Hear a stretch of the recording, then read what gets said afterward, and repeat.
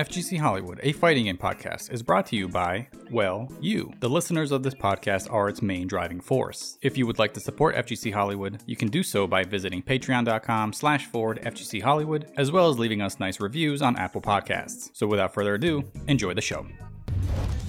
FGC Hollywood, stay classy. I wonder if Ultra Chin TV has these kind of notes. I bet you they don't. I bet you they wing that shit. Oh man, I love giving them shit. It's like one of my favorite things to do. Golly. All right, ladies and gentlemen, welcome back to FGC Hollywood, a fighting game podcast, episode 10. My name is Max Pleister, and joining me is not Pringle the One. It is Broken Wing. Broken Wing, how you doing, my friend? Pretty good, honestly, you know. I'm just excited to be here. Hell yeah. Again, we talked a little bit off air, but I'll say it on air. I appreciate you taking this late at bat. I had to call you in the eighth inning because I needed a replacement, and you stepped up, so I appreciate that. Anytime, man, anytime. I enjoy doing these kind of things. It's kind of fun. Absolutely, and again, like when Pringle comes back, whenever he's done with his, he's got some personal stuff going on, so I had a feeling that he probably wasn't going to make it to this podcast, and I'm not sure what his status is going to be for next week, but eventually I think it would be cool to maybe have a kind of like an offshoot, maybe all three of us on one of these episodes. But yeah, it's nice to have you on. It's nice to have somebody kind of else to talk to. Like I said before we started, I don't record podcasts on my own anymore. I'm done with that. PMP is over forever. It's all good, man. It's all good. Honestly, I tried to see if I could do a podcast on my own, and I was just like, I don't think I could run one by myself. I would need the energy of someone else, because honestly, talking to yourself about topics kind of just, you lose it after a certain bit, so. You lose it after about 80 episodes, I'll say that. I'm surprised you even made it to 80. I'd have lost it at 3. Yeah, man, it's not... It's okay for a little while. Listen, I can only ramble for so long without anybody else listening to me or telling me I'm stupid or something. Like, all right, shut up. But like, once you get to 80, it's just like, all right, I need to talk to another human being here. I can't just talk to like the room and my dog is in the background. It's impossible. So yeah, I stopped recording episodes on my own. So I appreciate you coming on, kind of filling in until Pringle comes back. And initially when I looked at the show notes, we kind of had a slow week, but I think we can make the most out of it. There's a lot of good stuff here. Trust me. Mm-hmm. Yeah. So I'm excited to kind of hear your take on some of these things. But first things first, I just want to wish Pringle well with what he's doing. He's got some personal stuff going on. So, we wish him well over here at FGC Hollywood. And hopefully he comes back sooner rather than later. But if not, I'm sure we'll work it out. Whether it's, you, Broken Wing, or somebody else in the FGC Hollywood community that wants to join me on this podcast until the man Pringle comes back. And second of all, I mean, since you are here, Pringle, I'm so used to saying Pringle, Broken, tell us a little bit about yourself, just for the FGC Hollywood community that doesn't know who you are. A little bit about your background, or kind of like what you're about. I'm Broken Wing. I like to play fighting games a lot, honestly. I could actually spend about 50 hours talking about nothing but like fighting games, like the background, the mechanics, how to get into it, everything like that. I love talking about fighting games. It's the best, even though I'm absolute garbage at them. We all are. I mean, to be fair, like you have to be one or the other. Like you either have to be really invested in the game and just be like super good at the theory, or super good at the game. There's no in between. Like I don't think I've seen a person that's super good at the game that's like I think Sajam's one of the rare exceptions where he can be like, honestly, I think that if you just give a guy controller that he works for him or something. I don't know. I'm going on a rant. Hey, speaking of Sajam, though, I was looking at his chaos. I know he plays Byakuya now, but I was looking at his chaos, and I was, just seeing from the gameplay, I was like, I could probably whoop on Sajam. I was just saying, like, my Akatsuki would probably throw him down. But I don't know. Eventually I would like to meet him online and do content creator versus content creator. But I want it to be random. I don't want us to set it up. I just want it to be random. If he streams whatever, that's cool. But I'm just saying, I think I can rush down Sajam with Akatsuki. But anyway, hey, we kind of glossed over it in the beginning, but this is episode 10 of FGC Hollywood, Fighting Game Podcast, which we record for 10 weeks. I know we missed a couple, or actually we only missed one because we ran that one tournament. But it's a mini milestone, 10 episodes doing this podcast. I still think we're on our way to becoming one of the better fighting game podcasts out there. I mean, there's only like 5, right? But I think we're on our way to get to the top. And yeah, so it is a million milestone. I just want to thank everybody that listens.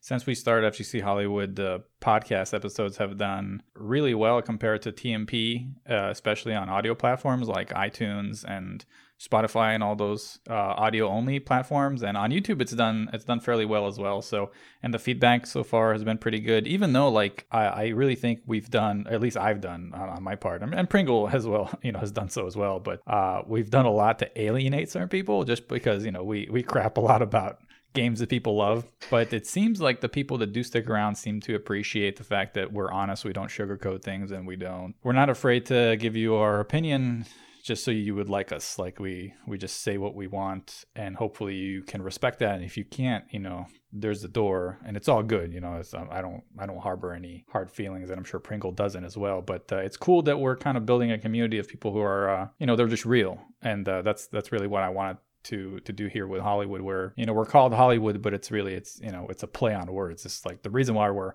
our own Hollywood is because FGC has a lot of Hollywood in it. So yeah, I just wanted to kind of take this moment for episode 10 and then thank everybody who's listened so far, because it's cool. It's cool. I like building it. This is a different journey than how it was with TMP, with how I was alone building that thing, because now it's a group effort, I find, with a community. So yeah, I just wanted to thank everybody who listens, and you're part of that too, my friend. Thank you very much. And yeah, I appreciate being here. Honestly, I enjoy the candid. There's a lot of things we can disagree on, and I'll probably have those differing opinions when we get there. But honestly, I appreciate the fact that you speak your mind. So that's great. There's not a lot of people that will speak their mind and be like, actually this or that. And so I like that. Yeah. And that's kind of what we want to do here. And we want to encourage everybody to do that, even in the feedback, even in our Discord, in the comments. There's people in our Discord that I've made my stance with VTubers, right? I find them cringy. I'll give you in the Discord, I'll give you shit because it's funny. I'll put kappas and stuff, but I ain't gonna shame anybody or ban anybody who likes VTubers or posts VTuber stuff. And do whatever you want, but this is a personal attack on me for working with VTubers for the past few weeks. Oh yeah. Speaking of, that actually is a great segue. You're actually, this is going to be a trivia down the line. You're technically the first VTuber ever on FGC Hollywood. But you're a PNG. Are you considered a VTuber if you're a PNG? So what happened was that I had a PNG of a VTuber idea that I wanted to do as a joke. So that basically every now and then, every other week, I would just activate my face mask to have my VTuber skin. But then I didn't have enough money to go and pay somebody to commission it. And Chick has been streaming with nothing but VTubers for the past few weeks. So she asked for someone to cover her, because she only had her and Lily at the time, Lily Dusk. And so she was like, hey, I need somebody to stream with me for Apex because we're about to start soon. And I noticed that because it was, just VTubers, I just waited patiently. I was like, I'm not going to, whatever. I'm not a VTuber. I'm not going to do anything like that. And then all of a sudden, no one responded for a solid 30 minutes. And I was like, oh, shit. All right. I put in my hat and I was like, I'll help out. I got nothing to do today, so whatever. And then she's like, cool. Do you have a VTuber skin or PNG? And I was like, I looked at myself for 3 minutes and I was like, does she know that I don't use a VTuber outfit or anything? I just stream with my face. And I was like, oh, whatever. So I just sent her the picture of the mock-up, and she just cut everything out, so it was just the mock-up picture, and then used that as a PNG. And she was like, this'll work. I was like, okay, whatever. I'll look like that, honestly. And that's what happened. Yeah, I don't know if I could consider you technically a VTuber because you're a PicTuber. Is that a thing? you're a PNG tuber. I still stream with the camera normally, Yeah, you do. But yeah, so that was that. And honestly, it was weird because a whole bunch of people were asking me questions I've never gotten before, and they were asking super cool with me, and I was like, I don't even get any of this on my normal streams. What's going on? Ever since I just now have a little picture that describes who I am. now all of a sudden people are super hyped. You think you'll transition full time to becoming a VTuber? A full VTuber? Hell no. Every now and then VTuber, maybe. Okay. Yeah, it's not exactly my thing, but I don't. I'm not hating on everybody that's that's the one thing that I think a lot of people did not understand because I was a little ranty on that one podcast. I don't think they understood the fact that like when I was saying like I hate VTubers, I said I hate VTubers. I'm not saying I hate you guys for liking VTubers. I just said I personally find them cringy, and I find them like a little weird. Like I don't like watching that stream that way. It's just it's strange to me. Like, but then again, I'm also weird in the fact that like I don't watch anime. I don't like anime as a medium either, and it kind of reminds me of that. So I think maybe that's why it's rooted in that. And the fact that those two things are reminding me of each other. But hey, man, to each their own. So if you're having fun doing your PNG tuber, or if you ever decide to animate your little your little doodle. One of these days, I'm going to have a curse stream where it's just going to be like my PNG next to my camera. Yeah, well, that's good. But yeah, let's start getting through some of these show notes. And of course, you listen to the podcast. You know how we try to start the show every week. We got Hollywood Question of the Week.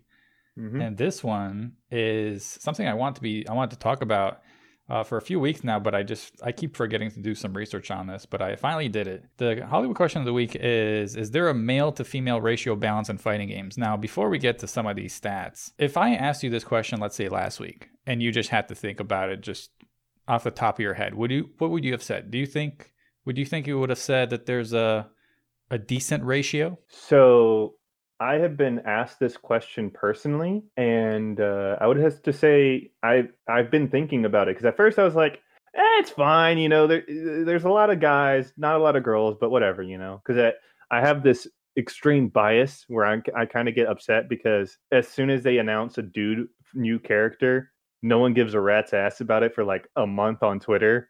But then it's like the second they show, I don't know, like a shadow of a female fighter, you'll see like a billion fan art about it, and I'm just like, where's the love for the dudes, you know? Like, hey, you know. Well, these statistics I think would tell you perhaps otherwise, that the people that make fan art for the female characters may not be the same people that actually play the female characters, because what I've noticed is while female characters might be popular on a medium like Twitter, when it comes to getting the stick ready or the pad ready or whatever, it seems like male characters are where it's at as far as playing the game. Yeah, I do actually think that there is not a huge balance towards it. I feel like it is more male centric than female, but I think that honestly I think a good balance would be 1-to-1 or 1-to-1.25. Yeah, well, so let's start trying to. So I took these games, and the reason why I picked these games is because they're somewhat relevant within these times, and some of them I also picked just because they're games that I know of and I've played before. Yeah, I was gonna say P4U2 is totally relevant in 2020 right now. Well, hey, if you're Moopoke, it's relevant. Moopoke, yeah, it is. That dude's been playing the same game for 7 years. Listen, I love Persona, but even I don't play that game anymore. But yeah, so let's talk about these games. So Street Fighter V has 37 total characters, and the ratio is 25 male to 12 female. So that's double, right? 24 would be double. It's actually more than double. Tekken 7 has 49 total characters. 33 are male, 16 are female. Again, that's about 2-to-1. MK11, 36 total, 25 male, 11 female. Again, 2-to-1, more than 2-to-1. Grand Blue Fantasy Versus is an interesting one. Currently, it has 18 total characters, and it's split right down the middle, 9-to-9. However, UL is about to come out, so she's actually going to take the ratio over to 9-to-10 in favor of females. So that's pretty interesting, the fact that you're seeing that game particularly being more balanced and even more so in favor towards female characters. I have a feeling about that one, but let's continue.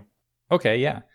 Guilty Gear Strive, it's going to have 15 characters. We currently know 14 of them, and it's 10-4 in the male favor. It's going to be interesting if it's going to end up being 10-5 or 11-4. I think it might be 10-5, actually. Yeah, now that I'm putting it into, I didn't, like, obviously when you're seeing just the portraits, you don't think about that type of stuff, but I would assume that, yeah, the last character would be a female character.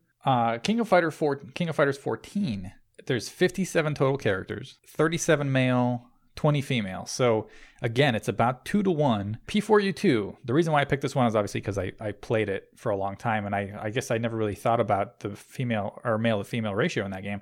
It's actually in favor of females. It's 10 to 12 in favor of females. And lastly, it's Under Night and Birth CLR, 21 total characters, 11 to 10. Now, Broken, do you see a pattern here with some of these more traditional games and then a pattern with your anime games? Yeah, I do. Is that the more traditional fighting games, you have like 2-to-1, if not 3-to-1, and then like in the anime games, you have it's a little bit closer, if not like more skewed to female.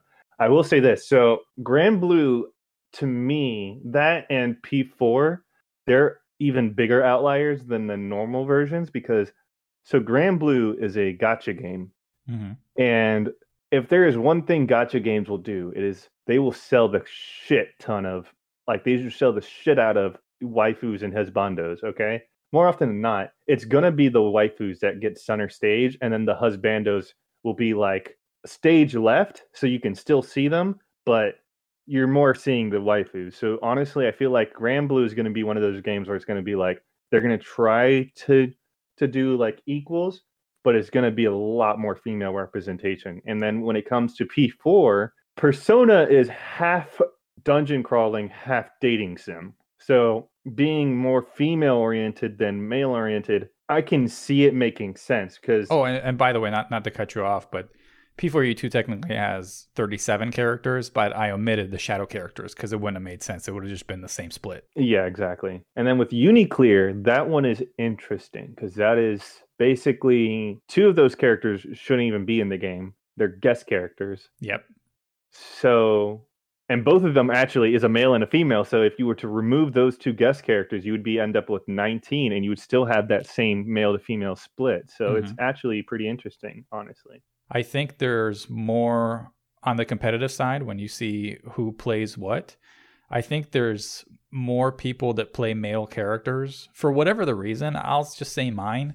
I personally, as much as I love waifus, like I find the male characters in fighting games just more interesting to me. Like they can do things that some females can't, especially specifically with certain animations and stuff. Like as much as I like playing Lily in Tekken 7, Lily's very elegant, right? So she doesn't like hit you very hard. But like when you play Brian Fury, that dude smacks you to the ground. And there's something satisfying about that. Like Lily can't do that. She's a very dainty female. Prim and proper chick. Yeah. Whereas like Brian Fury or like Paul Phoenix, those 2 are savages. And there's something in me that I was like, yes, I'm connecting with it. Like, I don't know. It's like a primitive type of thing. I feel that same way. Cause like, so I play Kai. So he's like royal and like knightly. And I feel a connection because I have a knightly kind of aura with me where like I like to protect people and all that. But then whenever like I want to just shut my brain off, I'll play like Soul Bad Guy or something, or even in Plus R I'll play Order Soul, and I'm just like, yeah, I just want to beat the shit out of you. You know, I want to see the beatdown go down. And so like every time I pull out Rocket, I'm like, hell yeah, Rocket, go off. Yeah, there's something that's really satisfying about that. And I think obviously the FGC is fairly dominated by males, right? So you'll see those picks more often than not. And there's something that speaks personally to me as a guy who can throw hands, right? Like as much, and listen, there's certain female fighting game characters that can throw hands. Like again, I don't like BlazBlue tag battle, but one of the things I did like about it is Yang, because Yang throws hands. I was like, yeah, this chick is tight. Like she's cool. Bullet does the same in actual BlazBlue. Like she throws hands. Yeah, and it's neat. Like I like that. Obviously, it has to do with preference, but I think as much as some of the people who enjoy fighting game characters, say that they want waifus, like, hey, I want waifus, like you'll see it on Reddit or on Twitter, no bikin, no buy or whatever.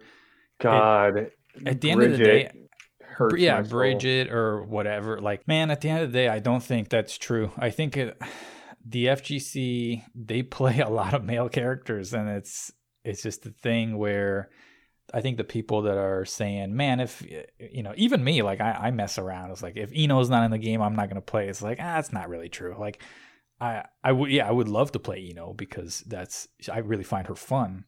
But I'll still try out the game, and if I can stick with a character or whatever, I'll play. But at the end of the day, I think waifus help, the FGC. But if you make it the main focus, I don't think. I think that actually drives people away. Not everybody, but I think it'll drive certain people away and actually even deter people from playing or even trying out the game. For example, we're going to get Phantom Breaker Omnia. And if you just look at the presentation for Phantom Breaker Omnia, yes, it has male characters, but just with the whole anime thing and a lot of, waifu heavy promotion, I'm going to guarantee you people are going to look at it as like, nah, I can't. No, man, I'm not touching that thing.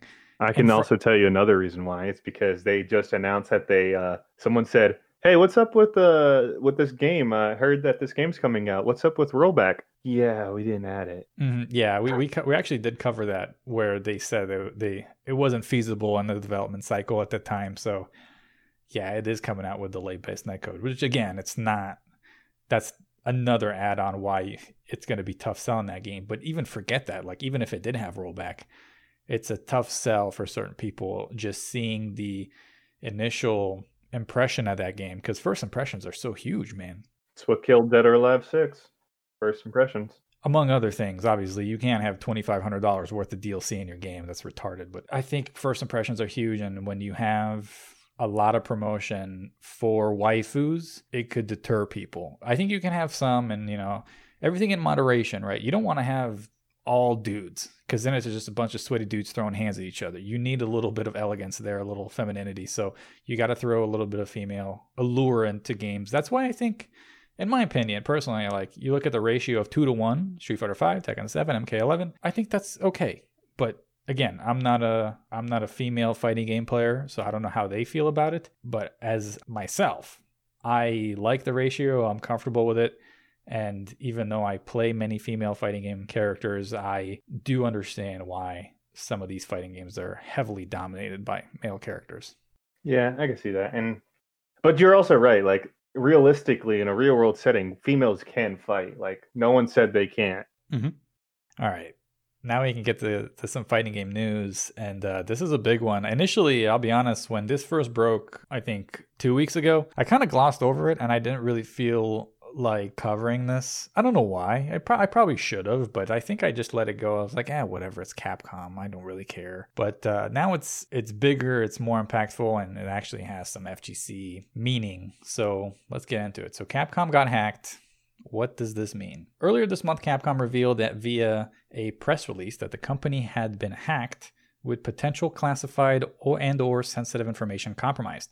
Initially, Capcom discovered a message from a criminal organization that calls itself Ragnar Locker. Hopefully I pronounced that right. And after ascertaining that ransom money was being demanded, contacted the Osaka Prefectural Police. The company said that based on the amount of data encrypted by hackers behind Ragnar Locker ransomware attack, they believe the cyber attack potentially compromised the personal information of around 350,000 people, which is a lot of people. The potentially compromised information also included the names, date of birth, addresses, phone numbers, email addresses, and photos of approximately 28,000 former employees and their family members, as well as detailed personal information of approximately 125,000 applicants. As part of the hacking situation, information regarding Capcom's game release schedule was leaked, and there we saw these notable fighting game titles. Street Fighter 6 queued up for third quarter of 2022, Super Street Fighter 6 queued up for fourth quarter of 2023, and Ultra Street Fighter 6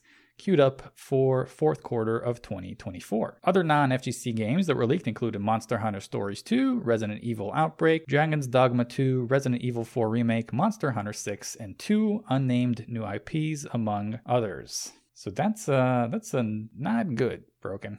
Not good at all. What scares me is that Resident Evil 4 does not need to get remade, but okay, whatever. To each their own. I'm excited for Dragon's Dogma 2. I can tell you how great Dragon's Dogma is. It's a great game. It's basically the Devil May Cry of RPGs. But so there's two things I want to say about this. First off, it scares me the fact that so many people got doxxed. Mm-hmm.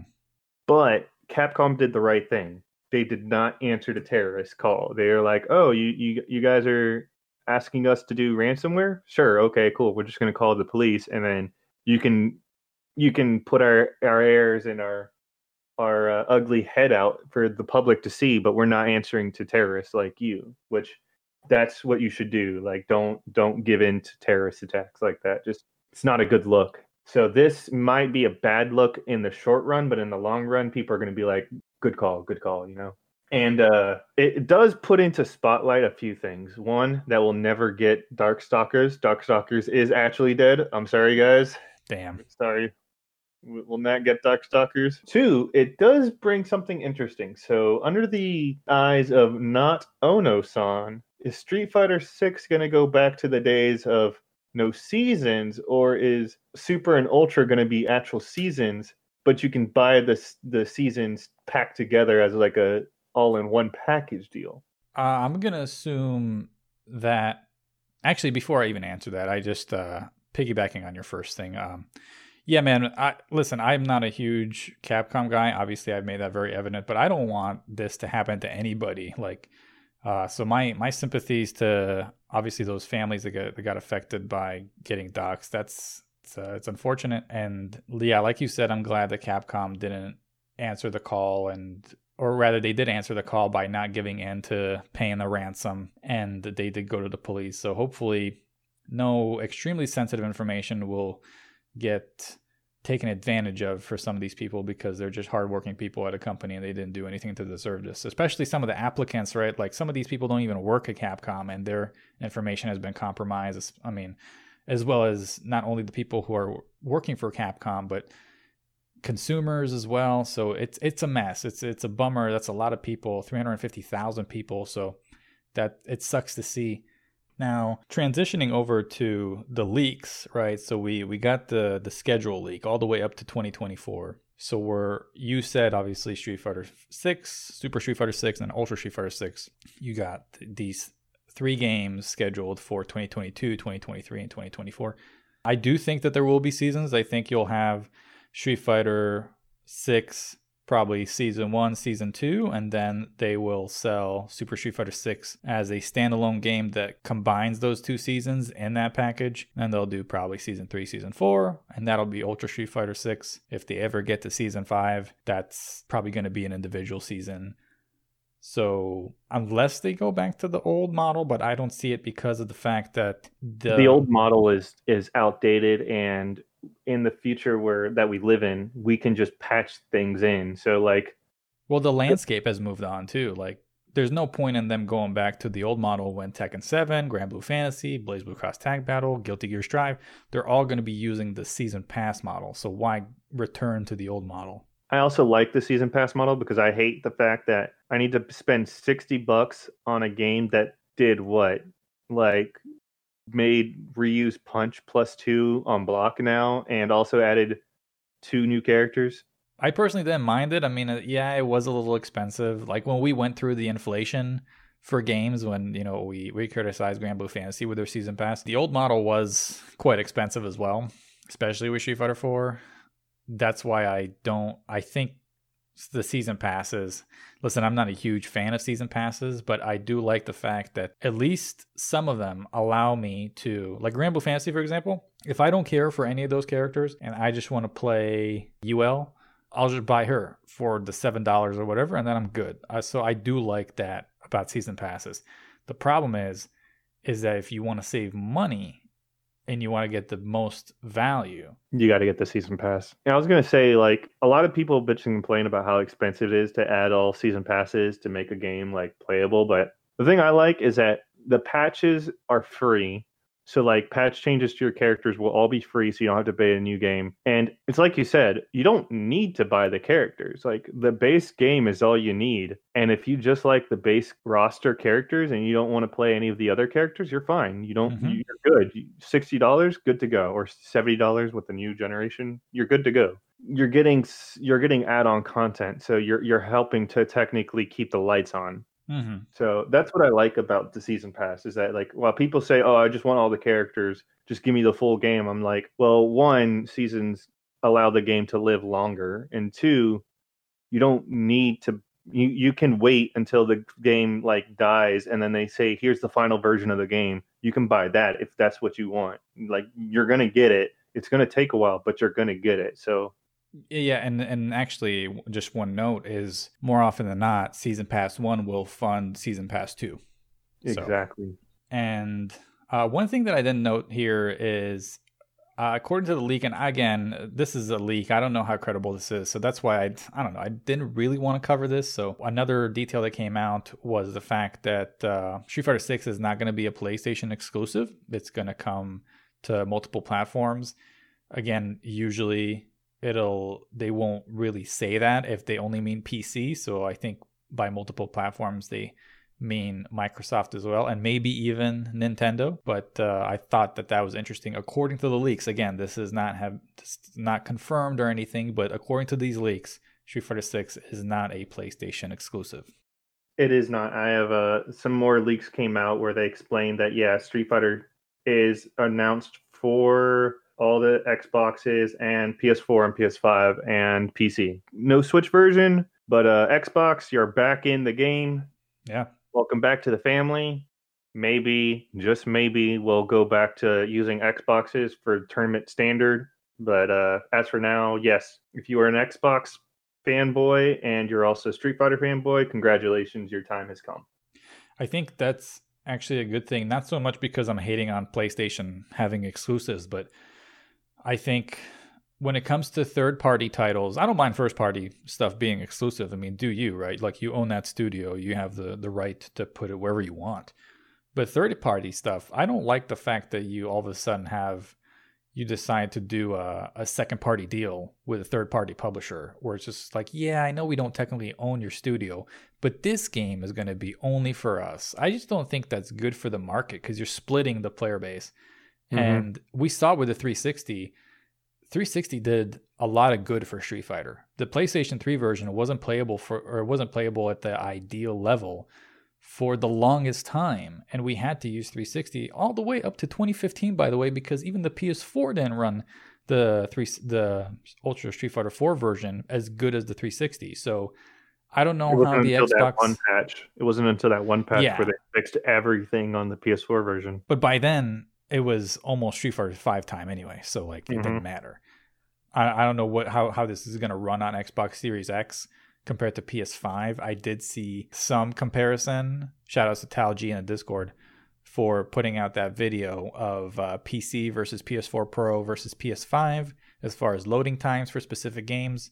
I thought that was pretty interesting. The fact that the PlayStation 4 it's so behind as far as speed and loading times compared to both PC and PlayStation 5. PC seemed to be the fastest out of most loading states. I think it only lost on one occasion by a second, but it beat almost every single instance by, in my opinion, it's somewhat of a significant margin. Like some people will be like, oh, whatever, it's 8 seconds, it's 10 seconds, I don't really care. But personally, I think that does a lot as far as, time is precious. And if I can not wait 12 seconds to get to training mode, I mean, I'd rather not do that, but it also helps for getting you back into the game. And because if there's one thing fighting games are great at, it's okay, next round. Mm-hmm. And one of the things that kind of kills the okay, next round is the fact that you have to wait 12 seconds, or in God forgive me, Tekken 7's case. Yeah, it's bad. So, I mean, everybody keeps raving about how good the Xbox is as far as hardware is concerned. I would like to see the comparisons if Street Fighter 6 does come out on both platforms to see which one is the better console to play on for majors, right? Japan will always play on Sony because it's Japan. They support the PlayStation, which is fine. But for majors, if we're talking EVO, we're talking Capcom Cup, those things are they tend to use the best hardware possible. Now, the thing that I really hope for is please make sure you have crossplay if you're going to go all these different, if you're going to go and say, yeah, we're bringing it back to Xbox. Don't be just Xbox plays with Xbox, PC plays with PC, and PlayStation plays with PlayStation. Go all in, Yeah, follow the MK11 Ultimate model. Except don't follow it as well, because consoles only play with consoles and PCs are left to dry in the mud. Yeah, that's true. I think that's more of a port issue, though. Like the ports for MK11 on PC aren't great, so who knows? Oh boy, here comes the next topic, the hot topic. This is the thing that really caught everybody's eye this week. And you know me, like I don't talk a lot about Smash. This is FGC Hollywood, not Smash Hollywood, but Pringle will. yeah, Pringle will. Yeah, Pringle will bring up Smash every now and again. But yeah, hashtag free melee, my friend. This is big, especially on Twitter. So on November 19th, 2020, the official Twitter page of the Big House, which is known as the largest Super Smash Bros. Event series in the fall, tweeted this statement, quote, "The Big House is heartbroken to share we've received a cease and desist from Nintendo of America Incorporated to cancel our upcoming online event. We were informed we do not have permission to host or broadcast the event, primarily due to the usage of Slippy. Sadly, all of our competitions are affected. We are forced to comply with the order and cancel the Big House online for both Melee and Ultimate. Refund information will be sent shortly. We apologize to all those impacted." End quote. Nintendo made their own statement on the same day, which read as such: "Nintendo appreciates the love and dedication the fighting game community has for the Super Smash Bros. Series. We have partnered with numerous Super Smash Bros. Tournaments in the past and have hosted our own online and offline tournaments for the game, and we plan to continue to support it in the future. Unfortunately, the upcoming Big House tournaments announced the plans to host an online tournament for Super Smash Bros. Melee that requires use of illegally copied versions of the game in conjunction with a mod called quote-unquote Slippy during their online event. Nintendo therefore contacted the tournament organizers to ask them to stop. They refused, leaving Nintendo no choice but to step in to protect its intellectual property and brands. Nintendo cannot condone or allow piracy of its intellectual property." Yeah, honestly, this doesn't surprise me given Nintendo's track record, because I hate to say it.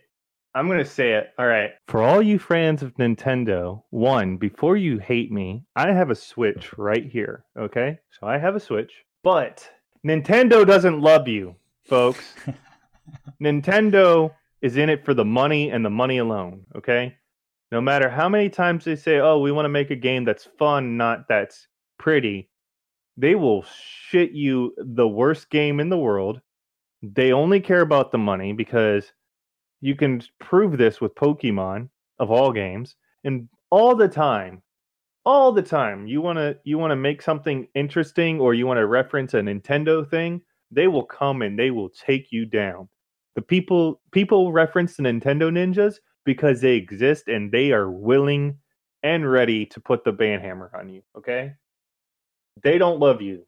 They love your money. You know, it's amazing the track record that Nintendo has of really making it difficult for the Smash scene to just try to compete and make Smash a competitive fighting game. Like they've been the biggest hurdle for that community. Like, I feel bad for them. It sucks. They haven't helped them at all. I mean, it's so ironic the fact that they put out that statement said, "Oh, we've hosted tournaments and we really appreciate the love and dedication." Do you? Like, it doesn't seem like you do.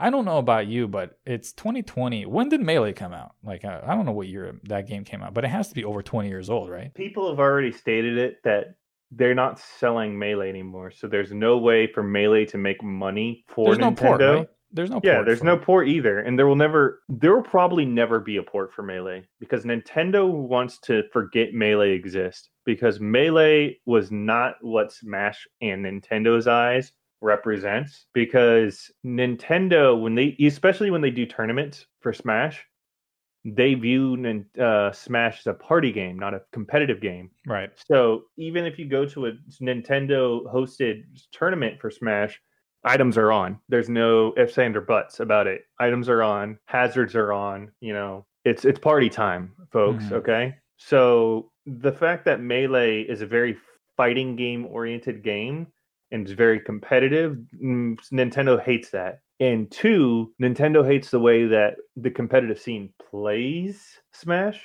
quote unquote, because like Ultimate, you know, Sakurai kind of gave the fans the best of both worlds, you know, like, yeah, there's items and stuff, but he did really try to give like competitive players like an edge, you know, like, oh hey, here's some, not wave dashing, but like here's a parry system, here's a some cool mechanics. So if it's 1v1, you know, it actually shows that, and it's a special scene and all that, and it's like he tried to give the competitive scene a chance, but in the end, Nintendo does what Nintendo does, and they want people to buy Smash as a party game. They do not want people to buy Smash as a fighting game, because in Nintendo's eyes, there's more people that will buy a party game than there are that will buy a fighting game. But they can't. That's the thing. They can't buy Melee on current gen consoles. It's the only way they can play them is on big ass CRTs with GameCubes, and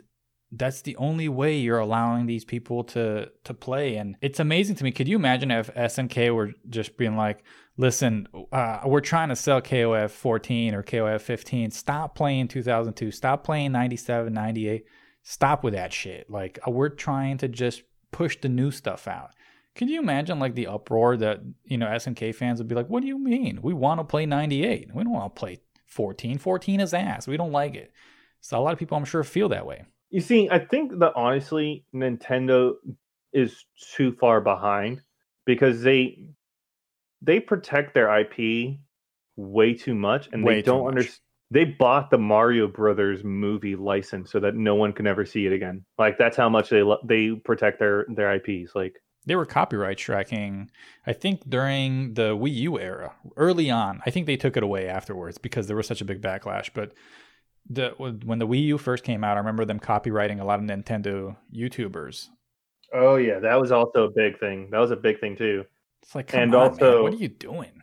Also, there's a lot of people, like, what was it, the Samus incident, where like someone was making a remake of, you know, the second game, because it was so long since anyone made a remake of the second game. They shut that down.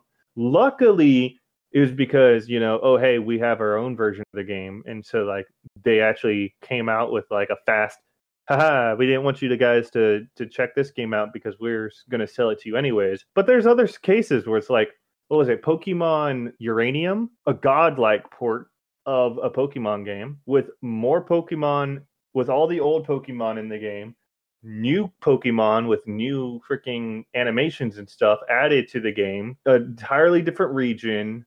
That was shut down. Yeah, and then what did we get? We got Sword and Shield with like half the, I don't even know how many Pokemon from the decks got cut, but half, if not more than half, got cut from the decks. We got the same animations, if not worse animations, from every other version of the game. It's lazy. Every time people say, oh man, Pokemon Sword and Shield is so good, I'm like, did you guys ever try out this awesome game on the Vita called, you know, Digimon Cyber Sleuth? Because Digimon Cyber Sleuth, yeah, they didn't have every Digimon in the game, but every Digimon had their own unique animation, and the Digimon followed you in the outer world. So, hey, at least they gave you fans everything that Nintendo's Pokemon Sword and Shield didn't do. And that was running on a Vita and not a Switch. I was going to say that they're probably going to be like, yo, what's a Vita? I play my Vita all the time. Still. Hey, man, okay? I used to play my Vita too. I'm an ally, but listen, even I know, like, come on, man. There's like 7 people in the world that own a Vita right now. That's true. That's true. Sad days. One thing on this, just the Smash part, I'll say, like, the fact that this makes no sense, the fact that they did that. I don't even consider Smash Ultimate and Smash Melee to be the same community. Those two are like separate things. So I said that the Guilty Gear Accent Core Plus R is basically the anime fighting equivalent of Melee, because in both instances, people will not shut the hell up about Plus R or Melee, and will never stop playing Plus R or Melee, even though, you know, there's Exard, or in Smash's case, Ultimate. They'll be like, no. You don't understand, guys. They're two different, John. They're two different things. Mm-hmm. Yeah. One thing that's confusing to me, I don't know, maybe you know this detail, but so the Big House, when they put out that statement, they said, sadly, all of our competitions are affected. Was Ultimate using Slippy? No, Ultimate wasn't using Slippy, but I'm pretty sure they canceled Ultimate because, honestly... How are they going to play? Just on regular delay? Yeah, they're going to play on regular delay. Ugh. And I'm pretty sure they're going to enforce the LAN connect, which means, hey, you better fork over $20 to add an adapter. Okay. I'll be honest with you, I'm not surprised Nintendo did this. It's a slap to the face, but come on, it's Nintendo. You can't be that surprised at the fact that they would do something like this. It's not the first time. It won't be the last.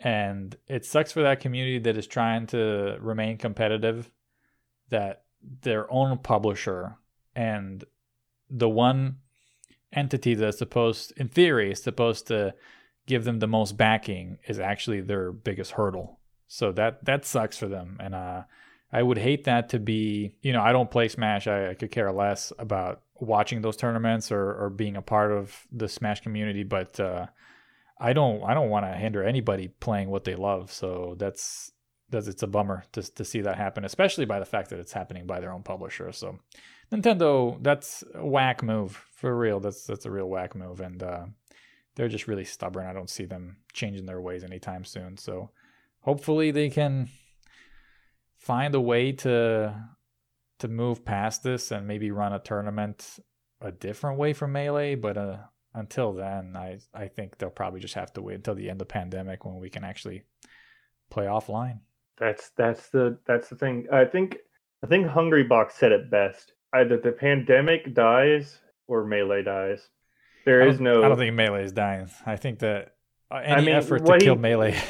What he meant to say was, like, the competitive aspect of Melee is dead, because it's hard to play Melee in a competitive sense right now when there's no way to play it online, because it never had an online version. So you would have to play other people in a tournament aspect. Mm-hmm. and or Slippy. And so since they're kicking away Slippy, what do you have left is tournament. But wait, the virus. So yeah, and Nintendo's doing anything within its power to kill this game. They are, which is unfortunate. Oh well. Indeed. Good luck to Smash Melee.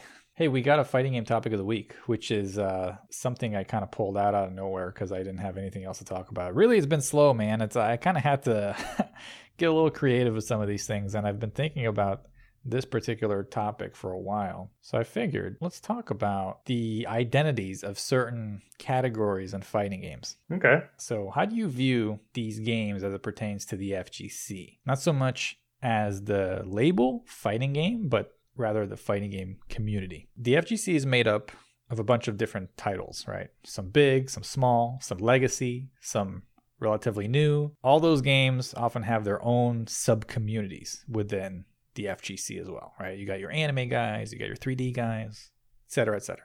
However, there are some games along with their sub-communities that come almost with an asterisk. Therefore, why not put our cards on the table and discuss the differences and intricacies when it comes to said games? And I might be stepping on some toes here and hurting some feelings because I wrote this, so I'm going to give my opinion on how I feel about some of these things. But don't worry, I'm also going to be hurting some people's feelings too. You will not be the only one in the crosshairs. All right. The first one is obviously something we just spoke about. Super Smash Brothers. This is my opinion. It's not FGC, but it's FGC adjacent. Right. They're like, if this is a family, they're like our second cousin. Like, we recognize them as... More like the redheaded stepchild. Like, they're in the family, but... Are they the redheaded stepchild? Like, I feel like they're the redheaded stepchild. Like, we acknowledge their existence, but, like, if you were to go to a family evening or family outing, they're going to be at the house, you know? They have a different last just name. Watch the house. Yeah, exactly. Okay, I can see that. So... here's some notes I wrote about Smash Brothers. So they share some venues with us. They're growing, especially with Ultimate. And they're always consistent, really, with their numbers. But little cross-pollination. So you're not going to find too many people playing BlazBlue Central Fiction and Smash Ultimate. You might find a couple, but shit. I mean, you're not even going to find people playing Melee and Ultimate. So the fact that you're probably not going to see many people. Although I will give Dragon Ball FighterZ and Street Fighter V credit. Those two games have seemed to speak to people that play Smash a little more so than other games. So there has been some cross-pollination from FGC to Smash. Different backgrounds, right? Fighting games, at least back in the day, now it's changing because everything's online. But back in the day, we grew up in arcades, whereas Smash is a console game. So backgrounds have been different. Terminology is way different, I found. Things like how we say casuals. They say friendlies. They say friendlies, right? And other things of that nature. Sometimes they don't call them mirror matches. They call them dittos. Oh, really? I didn't know that. Okay. Yeah, they also do things like homie stock, which no one ever. My favorite thing was the homie stock reference, which is if your friend is not doing good, you kill you take a round. And I heard someone say, "We don't do that shit in the FGC." Yeah, no, we don't. And obviously our history. So that has also to do with backgrounds. The other problem I see with Smash is they don't even really recognize other platform fighters as their own. So you think about like Brawlhalla, Rivals of Aether, there's what's that other one called, like Lethal League, and a bunch of others. It doesn't seem like the Smash community really embraces those games like other platform fighters as a part of their own. Like it's really just Smash, and it's the Smash that you prefer. Could be whatever, Melee, Brawl, Ultimate 4, whatever you prefer, and then that's it. It's not like there's a big family there. Oh, we'll take Rivals of Aether. Yeah, they're part of us. It's like, nah, you're like you're your own thing. So where do you stand on Smash? Those are my notes. What do you have to add for that? Same. Basically, there's not much cross pollination. There's so many people that play Smash that don't know like the history or the lore or any information about the FGC. I talked to a few people, like a lot of people that play Smash, and they're like, "Oh, I want to get into fighting games," and I was like, "Well, did you ever hear about Moment 37?" And that just like goes over their head. Like, what's Moment 37? Why is that so important? Like, it's weird. It's funny. Like the FGC understands Smash references and stuff, and like we take some of their stuff, but like when we try to share our stuff to the Smash community, that's when they kind of like shake their heads and say, no, that we're our own separate thing. Mm-hmm. So like as I said before, I feel like they're the redhead stepchild. Like we see you, but you're staying home when it comes down to any event, you know. What's really funny to me is not so much now, right? Like I've really calmed down since, but back in the day I used to really fight the whole FGC Smash debate.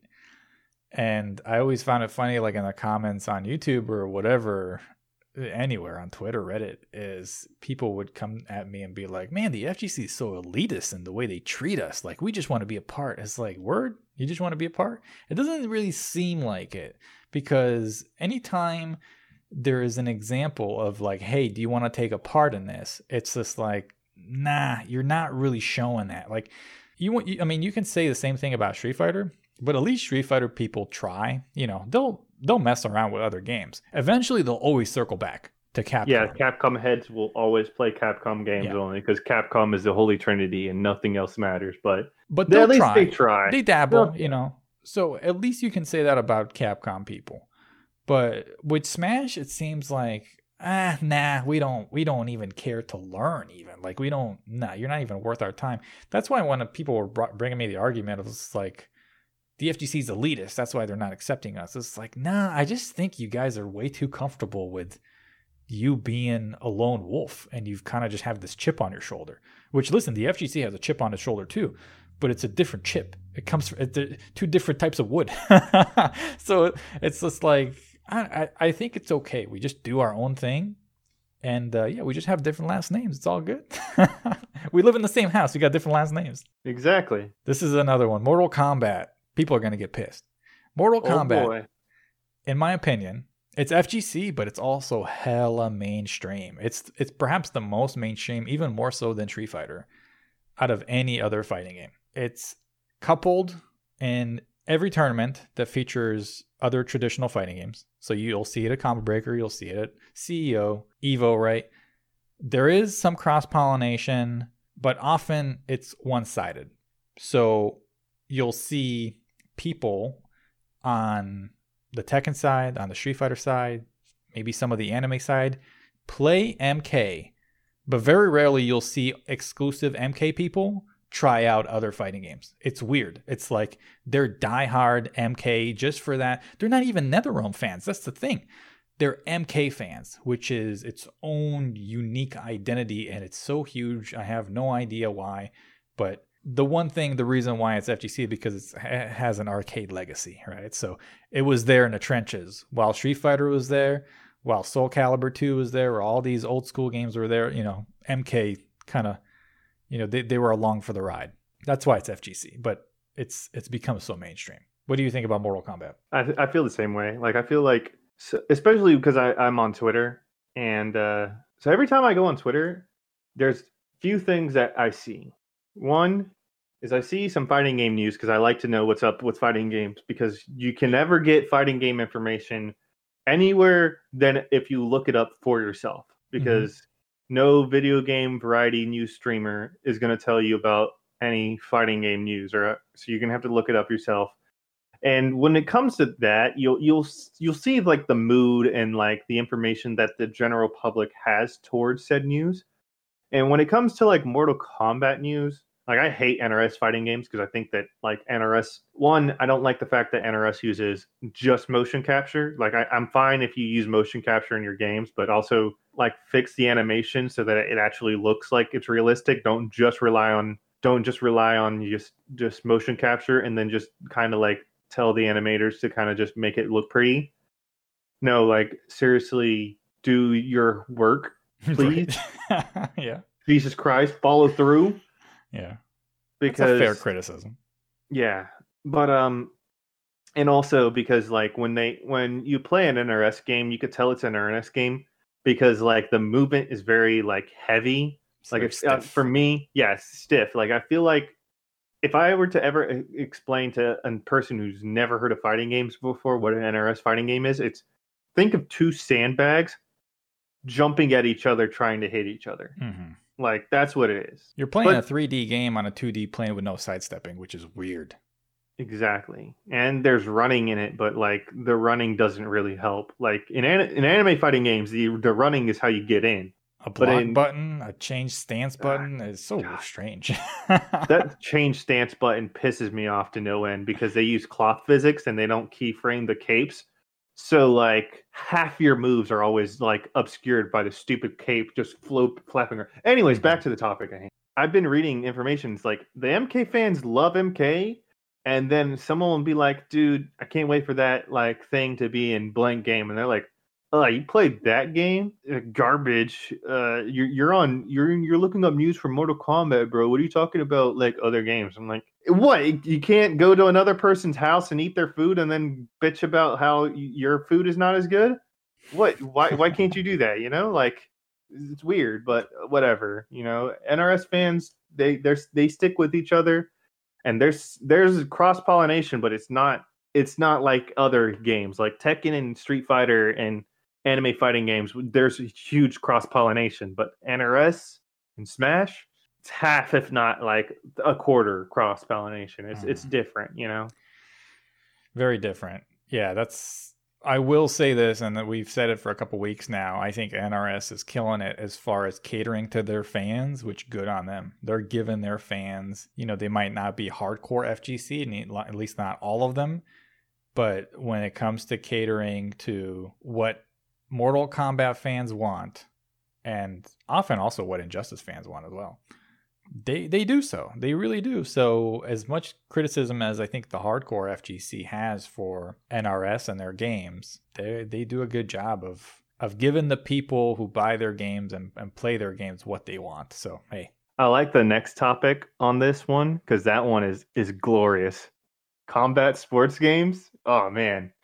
Yeah, that's one was weird, right? Like, nobody ever talks about this in the FGC, at least not to me. Like, so they are technically fighting games, like the UFC series, Fight Night series. You're boxing in them, you're fighting in them. I think the only time people reference these type of games is if you're talking about, what's that game series called with the rappers? I forget what it's called. That was the latest one. Def Jam, that's what it is. Okay. Like, the FGC, if they ever reference combat sports game, they're referencing Def Jam. Because I don't think I've ever heard anybody in the FGC say, "Oh yeah, man, I love UFC. That game is so good." And if they do, they're just laughing at the glitches because, EA so doesn't care about fucking game quality. They just care about getting your money. Okay, so combat sports games, UFC series, Fight Night series, etc. So I put here, no, not FGC. They're weird because it is fighting, but it's simulation fighting, and it's not arcade style fighting. So it's a completely different beast than anything. Like, you know how there's sim racers and then there's arcade racing. Like Mario Kart is like an arcade racer, but like Forza or GT, those are simulation racers. As well as the fact that I don't know, is there any cross-pollination at all with these games? Like the people that play WWE, SmackDown, 2K14 or whatever, do they play Street Fighter? I don't think so. At least I've never had any conversation with anybody that's like, oh yeah, I'm totally into WWE or UFC 3 or whatever. So, and the other part is you never see these games at FGC events. When's the last time you saw any of these games at like, have you ever seen Fight Night at Combo Breaker? No. I saw Def Jam at Combo Breaker, but then that was just a side tournament. That was just because someone brought Def Jam and everyone's like, yeah, I like rap. Dude, it's, first of all, this is what it tells you about some of these games. I'm not trying to shit on these games. I'm just saying, as far as it pertains to the FGC, Nidhogg and Catherine are more FGC than UFC 3. That's amazingly true, and it's hilarious, but it's true. Yeah, Nidhogg is more of an FGC game than freaking. It's because like EA and all those people that own those kind of games, because they own the franchise rights to it. They just want your money. They don't give a crap about the actual quality of the game. That's what fighting game fans want. They want a good quality fighting game. That's why we bitch about shit that we don't have. Because we're like, we want your game to be better. But hey, I mean, if I think the mainstream market that likes some of these games, they obviously enjoy it, and it's there is a pocket of people that want to fight, but not in the same way we want to fight. And yeah, I mean, good for them. I wonder how the netcode is for some of those games. I'm pretty sure it's ass because they don't care about netcode. But I'm pretty sure we live in dedicated servers, right? I don't even think it's servers. I think they live in delay-based. I don't think they have ever crossed Robakia's bridge. I don't think they even know that Robakia even exists. I think they still live in delayed-based dungeons. I would be interested in researching that, because that is a good idea to research if it's server-based, or I think it might even be server-based, but I think that the servers still run like. I've never heard anybody complain about lag, but then again, I don't run around those circles, so I don't know. There could be lag, but I've never heard that to be a big complaint about. Every time I see a UFC video or something like that, or rather the game, it's always the glitches, like the weird limbs all over the place and like the crazy shit happening. It's never like lag or, disconnection and stuff. But the last one here is Sneasel is going to get mad at me. Arena Fighters. So Naruto Storm series, Pokken, Dragon Ball Budokai, all those. So I'll say, as far as FGC, no, I don't really see them. But it's closer than the simulation fighting games. It's closer than UFC, but it's not as close as Smash. So it's in a weird circle. It's in a really weird. If this was a cake, it would be somewhere in the bottom lower tier, right? That's where I would put that as far as how close is it to proper FGC. It's very seldom at FGC events. You remember when they had Wizard World and Tekken 7 before it came out? They would have the invitations at Wizard World, like Philadelphia and Orlando. They would have Naruto Storm there because of the fact of the Bandai Namco connection. But if Ninja Storm wasn't published by Bandai Namco, I don't know if it would have been there. So you'll see them at very few crossover events between proper fighting games and arena fighting games. It is skill based, I'll give it that, but it's also extremely linear with the way it plays. The gameplay is really homogenous because, for the most part, look at Naruto, for example, and this is just my exposure to the game. Every character gets the same tools, same resources. It's just about how you use them, right? You get those wooden clones or whatever where you can burst out of combos. You get your little projectiles with your notes or stars, and then you get the same amount of assists. It's, for the most part, it's all the same. And the problem is also, if you play the games, like, you'll see the combo list. It's A one direction off A, B. Like, everyone has the same combo structuring. Yeah, I think while it is skill based, I think there's more of an impact made as far as when you think about skill. There's a significant impact that skill makes up in traditional fighting games compared to arena fighting games. Arena fighting games are a little different in the fact that while there is some skill, it's weird in the way it plays because it also relies on just very linear gameplay, which takes away some of the skilled nature of it, which I don't like. And it's, to me personally, I find it a little boring to watch. It's not very fun. I will say one thing about those Naruto games. God damn, the presentation's clean. The presentation is so clean. So good. They do a really good job with, what's the one, like My Hero, right? Mm-hmm. Kill la Kill has one. Obviously, we talked about... I was going to just talk about Kill la Kill, actually. So Kill la Kill is actually a notable exception to the rule of, like, you're just buying the game for the characters, because I think Arc System Works really gave it their all, because they're a fighting game company. So they were like, okay, we're going to make this a game that is Arena Fighter, but we're going to make it competitive, you know? So they gave every character different move list. Every character doesn't play the same, you know? Like, they tried their hardest, but then again, it's an Arena Fighter, so, you know, not many people bought into it, because why would I buy an Arena Fighter? It had that stigma of Arena Fighters are bad and just homogenous. So not a lot of people really gave IF a chance.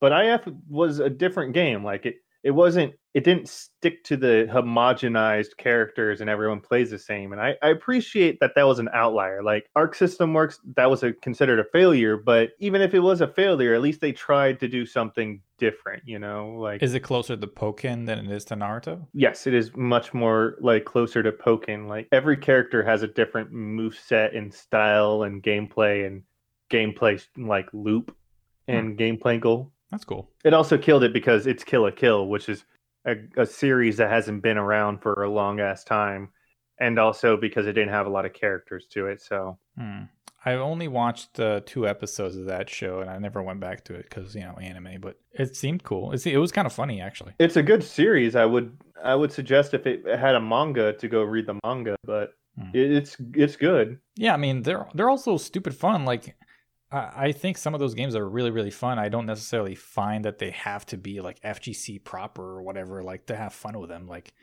if it's fun, right? A lot of casuals love Arena Fighters. It's because any casual can pick up an Arena Fighter and be at least decent to subpar in it. Oh yeah. So just mash. Yeah, just mash. Just do what you thought you were gonna, how you play fighting games, and boom, you're playing the game. Congrats. Some of those Dragon Ball games, I mean, they were just so mash friendly. Plus, they also add cool stuff like in the Dragon Ball Budokai series. If you did a beam struggle, just mash to get out. That's kind of cool, you know. Like, what's the one? Is that's not an Arena Fighter. What's Xenoverse considered? What is that? So the FGC and the Arena Fighters hate Xenoverse because so Xenoverse fans say it's a fighting game. Okay. Arena Fighters say it's an RPG, and fighting game fans say it's an RPG. So 2 out of the 3 people that look at Xenoverse say it's a RPG game, but the people that play the game, they say, and just that game, okay, I'm gonna put that out, just the people who just play Xenoverse, they say it's a fighting game, but that's an RPG game. That's an MMORPG, buddy. I'm sorry. You know how you know when you're talking to like a Dragon Ball fan is when they say Ki Blast instead of Fireball. I was like, all right, buddy. Sure. I'm kidding. Like, I'm just remembering back in like 2018 when Fighters was starting to become a thing. When you saw it at the Xbox trailer and people were just like, wow, there's Fireball, that's cool. And then Dragon Ball fans came out of the woodworks. Be like, it's actually called Ki Blast. So it's like, oh, good okay. Lord, the actuallys. Yeah, dude, listen, at least I grew up with Dragon Ball. I love some of those characters. Like Future Gohan from the History of Trunks movie is like one of my favorite fictional characters of all time. And Trunks as well. But man, Dragon Ball fans, they take that shit too seriously. Like, relax, man. What's your deal? It's a fucking anime. All right, Broken. That was the fighting game topic of the week.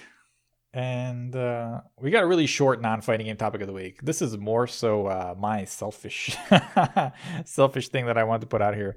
I'm trying to stream more, and I need help. I mean, I need help trying to figure out games. So I don't play a lot of traditional games. So I have a huge non-FGC game backlog. So I'm going to remove one of your recommendations immediately, Okay. and that is Danganronpa V3, because unless you're going to turn your stream into emotes only, that ain't gonna fly, Captain. Why is that? So the problem with visual novels is that everyone who does visual novels or anything that's super story heavy, Uh-huh. if you ever go to their streams, all those streams, as soon as they do that game, is emote only. Because the biggest problem is that there's some people we call scumbags who will go in and they will ruin moments of a story right before it happens and ruin that moment. And so some people who may not have even heard of the game and they're just following it because you're playing the game and they're like, oh, I want to figure this out. Or they didn't have the money to buy the game. So they're wanting to see, but they will love the story. So they want to see what's going on. They're going to get ruined because some jackass decided to say, oh yeah, blank dies by this person and this person's a killer. Unless you're going to play Danganronpa V3 and like emo only stream, I don't know about that one, Chief. Right. Okay. So I do want to play that game because I played 1 and 2. And I actually really like the Danganronpa series. Actually, it's a series that I would like to see translate to a fighting game. I think it has some potential there. I have said that exact same quote because I was like, if there's something that the fighting game community has done that I've been confused about for generations, it's turning obscure visual novels into fighting games. Yeah, and Danganronpa, man, has a shit ton of characters, and a lot of them would be really good. Like, you think of, like, Junko. Junko would be an excellent fighting game character. Genocide Jack? Yeah. Good lord. I would love to have Genocide Jack as an actual stance character, where you go from the ultimate storyteller to ultimate killer, where basically, like, when she's in her ultimate storyteller form, she's a set play character, and she's trying to keep away, but then you charge her up, and then she goes to Genocide Jack, and then she's now a huge rushdown character. That would be sick. Yeah, there's a lot of really cool stuff you could do with Danganronpa characters. They also look anime as hell. Oh yeah, so like they'd fit into a fighting game. Like none of them look like students, unlike unique like Persona and Melty Blood, where people are like, oh, they look like students in an anime so what's the point of like where's the cool, like every Danganronpa character, they have like a unique look to them. Yeah, they do. I mean, look at Sakura. Sakura would be dope. Oh god, that'd be sick. Every Danganronpa game has to have like this female character that is just a badass, and you're just hell yeah. I love Sakura. She's like a sweetheart. She's so intimidating, but she's like an actual sweetheart. Oh yeah.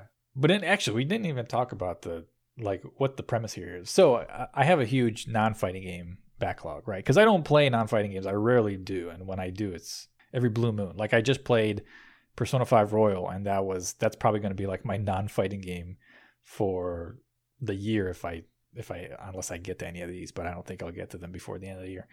So because I want to try and stream more, I put out some games. All these games I own, and I've owned them. Some of them for a long time. Some of them I just bought, or some of them were gifted to me. And I kind of want to stream these because I have some sort of a history with these. So if you have any recommendations. So we already spoke about Danganronpa 3 or Danganronpa V3. So no stream for that. I'll probably just play that on my own time because I do like the series. I like the 1 and 2. So I would like to get to Danganronpa V3 eventually. Dark Souls Remastered. I forgot when I bought this, but I've never played a Dark Souls game. It's not really high on my priority, to be honest. I was like, I kind of want to play it, but it's not like... So these games are fun. A lot of FGC heads will play the Soulsborne games. But I will say this. Do prepare to die a lot. Be prepared to have people on your stream call you a noob. Right. Do prepare to hear the ever so lovely quote, "Get good, scrub." But... Also, when you beat a boss and when you finally get past that hurdle, you're going to feel like a god and you're going to feel super good. And then once you get into the groove of the game and you understand its limitations and how it plays, you're going to find yourself like invested in the game, and you're just going to be like, damn, I'm in the zone. I'm in the mood. I'm having a good time. Yeah, down the line, I would definitely like to try it. I don't think I would like to get hella good and try to like beat the game or whatever, but I would like at least to try it a bit because I mean, I bought it, so might as well get a little bit of my money's worth now. Hades is a game that actually, shout outs to Altilla, he gifted it to me, and I still have yet to open it because I just haven't gotten to it. And it's actually made by the same people who made Transistor, which is also on the list. So I'm a big Bastion fan. I love Bastion. I think that game is godlike. I played on. They made 4 great games. Which All one was 4 the of their fourth one? games. Their 4th game was a multiplayer game that was it has a crazy story, and it's very interesting because the way it is basically it's a basketball 3v3 game where basically you play as characters from hell, and the whole point of them playing this basketball game is so they can go to heaven. And it's very interesting because not everyone on your team is going to make it to heaven. And like you also don't want to work on just you kind of want to work on your worst characters too, because your best characters are going to go to heaven, which means that now you're going to be stuck with like you're going to be going to the harder levels, but where you're going to have shitty characters because you didn't work on them. So it's a very fun balancing act. Huh. It also has a sick multiplayer mode where like you can play the actual basketball game with other people. Huh. That's pretty dope. I didn't know Supergiant made that. Yeah, Supergiant they keep killing it every time. Yeah, I'm a huge Bastion fan. I never played Transistor, but I want to. And Hades obviously just came out, so I would like to get to those games eventually. Supergiant hasn't disappointed me with Bastion, and from what I've seen from Transistor and also Hades, is that they probably won't with these 2 games either. This one was Pringle's recommendation. I actually just got this because it was on sale. South Park: The Stick of Truth. If you like South Park and you like its humor, I do. I highly suggest this game. It is so good they made a freaking episode about it. That's how good it is. I heard it's really well done. It's well paced, and Pringle obviously he talks about it as being a really good RPG, and he's an RPG guy, as you know, if you listen to the show. So yeah, I would like to give this a try and see what it's all about. Also, I like the fact that apparently it's not super long, so I like that. Oh, it's short, and it also does not take itself seriously. Cool. And the last one is Red Dead Redemption 2. I really don't know when I'll ever get to this game, even though, dude, I really, really love RDR1. I've spent so much time with the original. So here's the thing. Red Dead Redemption 2, I don't think you can stream it because it's had its day in the sun when it was new. Mm-hmm. And people still play Red Dead Redemption 2 for the online, but everyone knows the story of Red Dead Redemption 2 that was going to watch it on a stream right now. So, like, you're not going to get a lot of people to watch it, but to play it on your own, yeah, it's a good 10 out of 10. Cool. Yeah, so that's my backlog right there. That was the little non-fighting game topic of the week, so I appreciate your help with that. We'll see no where problem I go with those games. No problem. I got you. And now, I apologize to anybody who's listening to this who already owns all these games, because I'm about to read a giant game sale announcement. So it's amazing with these game sales, man. It's feast or famine. It's either there's no sales whatsoever or there's all the sales for everything at all times. What I hate is that they do these sales when I have no money and it's always at the end of the month and I'm just like, I don't have money now. Where was this like in the beginning when I had money? Yeah. It's a bummer the way it works out sometimes. Also, they have like these weekend sales as well. It's just like, come on, man, I can't turn around the podcast fast enough in order to have these sales out. So sometimes I won't even talk about them, like last week. But so there's going to be a bunch of duplicate games here, but because they're going to be on different platforms, I have to read them all. So this might take a while. So if you're listening on audio platforms, I apologize. You'll have to skip quite a bit. So here are the Black Friday sales for PlayStation 4. And most of these are going to be fighting games, but I also added some non-fighting game titles that I personally like. So every sale that I'm about to read for you right now on PlayStation 4 ends on December 1st, 2020. So you have, from the recording of this podcast, 9 days, but probably from when you listen to this, 8 days or so to get any of these games. So Tekken 7 Ultimate Edition is $19.99. Street Fighter V Champion Edition, $19.49. Street Fighter V Champion Edition Upgrade Kit, $14.99. Grand Blue Fantasy Versus, $41.99. Grand Blue Fantasy Versus Character Pass Set, $55.99.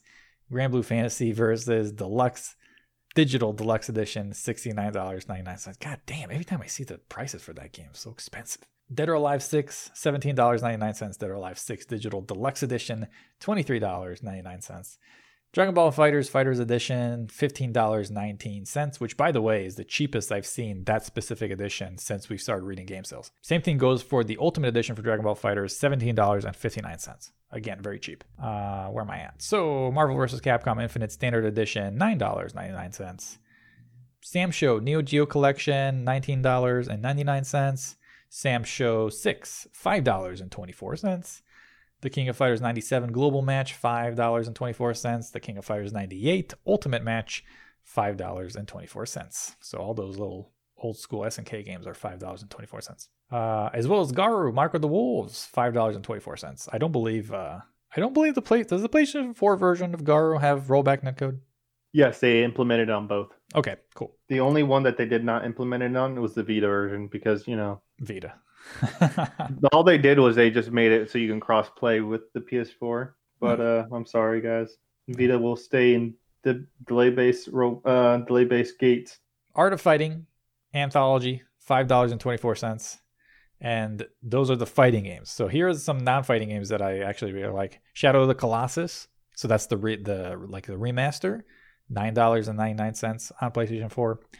This is shout-outs to Jam. Gravity Rush 2, which, by the way, I've never played, but I adore Gravity Rush 1 on Vita. So I heard Gravity Rush 2 is a good game. Yeah. Gravity Rush is a good series. Yeah. I guess it doesn't work. It wouldn't work on the Vita. That's why it's only on PlayStation 4. Ironically enough, my roommate has his PlayStation 4 downstairs in the living room, which neither of us ever used because we were both two, PC Master Race people. So it's just collecting dust there, but I might have to buy that game and play it because I love Gravity Rush 2. If you want to save your money, I'll just stream the game so you could just live vicariously through me. Yeah. Well, I actually really like Kat. I think she's cool, so I kind of want to play her. And the last PlayStation 4 game here is Catherine Full Body, which is $23.99. I've never played Catherine Full Body, but I really like the original Catherine. I played through it on the 360 back in 2012, I think. And I really like Catherine. I think it's a really cool game. Also, Catherine seems to find its way into every FGC event. Yeah, right. Now we are on the Xbox side. So this is Xbox One. And some of them are also Xbox 360, but there's cross compatibility with 360 and One. So you can technically buy the 360 game, but play it on one. Dragon Ball FighterZ Ultimate Edition, $16.49. Tekken 7 Ultimate Edition, $19.99. Soul Calibur 6 Deluxe Edition, $22.49. Mortal Kombat 11 Standard Edition, $14.99. So that's just Standard Edition. I know there's Aftermath and there's Ultimate. This is just the OG MK11. Street Fighter 30th Anniversary Collection, $14.99, which is, by the way, half the price of it's normally $29.99. So that's actually 50% off on Xbox. So that's pretty good. Ultimate Marvel vs. Capcom 3, $9.99. Marvel vs. Capcom Infinite Deluxe Edition, $23.99. Killer Instinct Definitive Edition, $9.99. So that's all seasons, all characters, everything for $10. Dead or Alive 6, $17.99. The Deluxe Edition, $23.99. And the last one here is Alice Madness Returns, my friend. So this is a terrible fucking game. It's really bad. It's really bad, but it's actually one of my favorite games. I really like it. It has a really good narrative. I really enjoy this game. It's one of those guilty pleasures where you know it's garbage, but you can't stop playing it because you love it. Yeah. So Alice Madness Returns is $4.99. And just based on the value there, like, I don't know if it's worth $5, but it's actually a pretty interesting platformer slasher, and it has an interesting idea of what you would do with the realm of Wonderland if you took it into like a very dark toned version of it. Does it come with, I hate to ask you this because I know you'd probably have to look it up, but does it come with the American McGee sequel, like DLC, or is it just Madness Returns? I believe this is just Madness Returns. If you can, so obviously there is the DLC that you can buy through the menu of Madness Returns. You can buy American McGee's Alice, which is actually the prequel to Manus Returns, and you can play that, but I don't think it comes with this particular sale. I think Manus Returns, you could still play it today, and obviously it won't look great, and it's never played great, but the narrative is still there. It's still cool. It's like if you think about Beyond the Looking Glass, but it's just much darker and more mature of a theme and a narrative. So that's why I really like this game. And by the way, American McGee's is working on Alice Asylum, which is, I think, a prequel to American McGee's Alice. So it's a prequel to the prequel.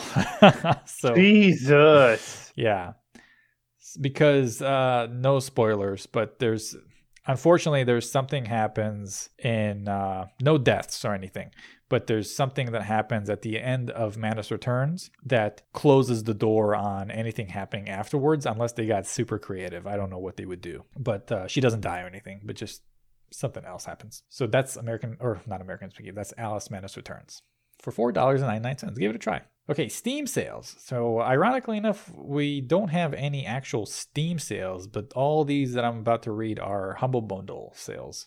So, did I read that the Xbox sales or the Microsoft Black Friday sales that ends on December 3rd, 2020? Yeah, you did not read that part. Okay, so everything that I just read for Microsoft side, that's December 3rd. So it's actually 2 days after the Black Friday sale for PlayStation ends. And the Humble Bundle sales that I'm about to read, those end on December 1st, 2020. So Them's Fighting Herds, $8.99. Get this game. This game is godlike. Dragon Ball FighterZ Ultimate Edition, $17.59. Soul Calibur 6, $9.59. Tekken 7 Ultimate Edition, $22.49. Which, by the way, haven't commented on yet, but it's called Ultimate Edition, but really it's Season 1, Season 2 pass together. So it's not Season 3 pass. It's not Season 4 pass. I don't know why it's called Ultimate Edition. It should just be called Bundle Edition or something. But it's $22.49 for basically the base game and Season 1, Season 2, just for people who are wondering. Street Fighter 30th Anniversary, $19.99. Street Fighter Cross Tekken, $5.99. I was looking in the information. I don't know if that includes all of the DLC. I certainly hope so, but you know how Capcom is. Which one? Cross Tekken? I don't think so, but I'm pretty sure you can mod them in because it's on disc DLC. Yeah, it would be oof if that didn't include all the DLC, but it wouldn't surprise me. Street Fighter V Champion Edition, $22.48.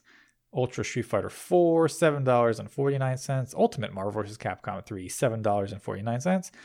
Marvel vs. Capcom Infinite, $14.99. The Deluxe Edition is $26.99, a little bit more expensive than on the Xbox side. And two non-fighting games. Persona 4 Golden, one of my favorite JRPGs, $15.99. And the last game here for Humble Bundle is another game that I really, really adore, is Spec Ops: The Line, $5.99. I'm not a big shooter guy, but this is a game that has everything that I want. Tight shooting, third person, good controls. It's a cover-based shooter, and it has an excellent narrative, in my opinion, and a very good way of telling a story about war. And I don't want to give it away, but anyway, it's for $5.99. It's a pretty damn good game. Now, I'd like to just share a few things to the listeners. Okay. He has Switch game sales and announcements, and then we just skip to the next page. There's nothing there. I looked it up. Switch. First of all, the Switch digital store sucks ass because It does. they don't. It's so hard to find when sales end. They don't put it on individual games or at the top of the page. You actually have to go to the top of the deals page and then find the deal that the category subsection is under, and that's where it'll say it, which is such a cumbersome way of looking for the start and end date of some of these games. And Nintendo is really not friendly to fighting games at all, so trying to find anything on their digital store is nearly impossible unless they put it on the front page, which they have done with Mortal Kombat and Dragon Ball FighterZ a couple times, but nothing this week on Switch. All right, let's go to the listeners' questions. I'm gonna let you do the first one because I feel like appropriate. We actually have a bit of a curveball on the first one. Normally it's where's KOF 15, right? But Zio on Patreon actually asked, he's like, hey, where's my hoodie? Which it's actually in my living room right now. It's still in the box, Zio, so don't worry. I was waiting. So Zio, for anybody who doesn't know, he won a giveaway back in like, I don't know, August, something like that. And he won the Combo Breaker hoodie that I got from Combo Breaker to try to help support that tournament because obviously they got canceled and stuff. So I bought a bunch of merch and I gave it away. And most people got their stuff, but Zio, he lives in Taiwan, and I sent his hoodie. It got to his post office, and it got sent back. And it also happened with Butterdog, who lives in Germany. Same thing. So I was waiting until after the election to send those two things back. So I'll do that. Good thing to wait until after the election, Yeah. because boy, is it not a fun time to go on the streets today. No. So I'll wait a little longer and then I'll send that stuff back out. All right, the second one comes from Little Joe Potfox on YouTube. He asks, what franchises do you think would have a lot of potential for a good fighting game, or what franchises that were made into a previous fighting game or arena fighter that wasn't very good that you would like to see get another chance and made into a good, proper fighting game? I love how we just answered this question with Yeah. one topic before the question. Yep. But if we want to continue, I would say another good option. So I'm gonna answer the second part of that question, because the first part was it never had a chance, and the second part was it was badly implemented. I would say if Bandai Namco were to ask Arc System Works to do a Dragon Ball FighterZ iteration of the Naruto Ultimate Ninja Storm series with as much polish as Ultimate Ninja Storm and as fighters, I would be 100% down to see it. I think that would be a good option. Mm-hmm. Since you answered the second part of that question, I'll answer the first one. So what franchises do you think would have a lot of potential for a good fighting game? We talked about Danganronpa before, so that's one we already discussed at the beginning, or towards the middle of the show. The other one is One Punch Man, right? So that's a game that got an arena fighter that, in my opinion, One Punch Man has an amazing cast of characters. It has in my opinion, one of the best rosters, both from a personality-based standpoint and then from a visual design, and the fact that they're so flexible what you could do with them within a fighting game repertoire. Like they're so malleable. You could do so much with that roster. Don't make it a tag game though, because those characters they're meant to be individualized. So if you water them down by making them just homogenistic as a regular fighting game roster, and then you give them a bunch of assists with shit. I don't want another Dragon Ball FighterZ. I want like fledged out characters, and I want them to be their own individual character instead of being like, well, they kind of do all the same thing, but look at all these awesome assists that these guys have. Like, nah, I don't want that. All right, so LCG on YouTube asks, if Project L has good gameplay and netcode, then what effect do you think it will have on the FGC and fighting game as a whole? Good old Project L. This is a interesting one, to say the least. So I have said that when Project L comes out, I've said this for a while, the FGC will implode on itself and we will never be the same. And the reason why I said that is because Riot has more than enough money to make this a free-to-play game, which basically then means that people are going to see this happen, and then they're going to be like, why can't X game developer not make their game a free-to-play character game with the same like things that Project L does? Because I can bet you that what they're going to do with Project L is they're going to do it the same way League of Legends works, is where you get a free week of free characters, or a week of free characters that's randomly rotated, and then you can either spend money or you can earn in-game currency, which is Blue Essence in League of Legends, to go and buy a character, right? And then you keep that character. Mm-hmm. And Riot has that fuck you money, so they can have that business model, right? So that is going to change the way the FGC is seen in terms of business model and like how it's going to be. I feel like that's going to be a huge thing, And the reason why I say that is because Riot also is loved by every country, okay? Like, as soon as Project L comes out, I can already tell, one, it's going to have good netcode because it's got the Nick No Cannon brothers on it. Mhm. And they made freaking GGPO, okay? Yep. It's going to have good net play.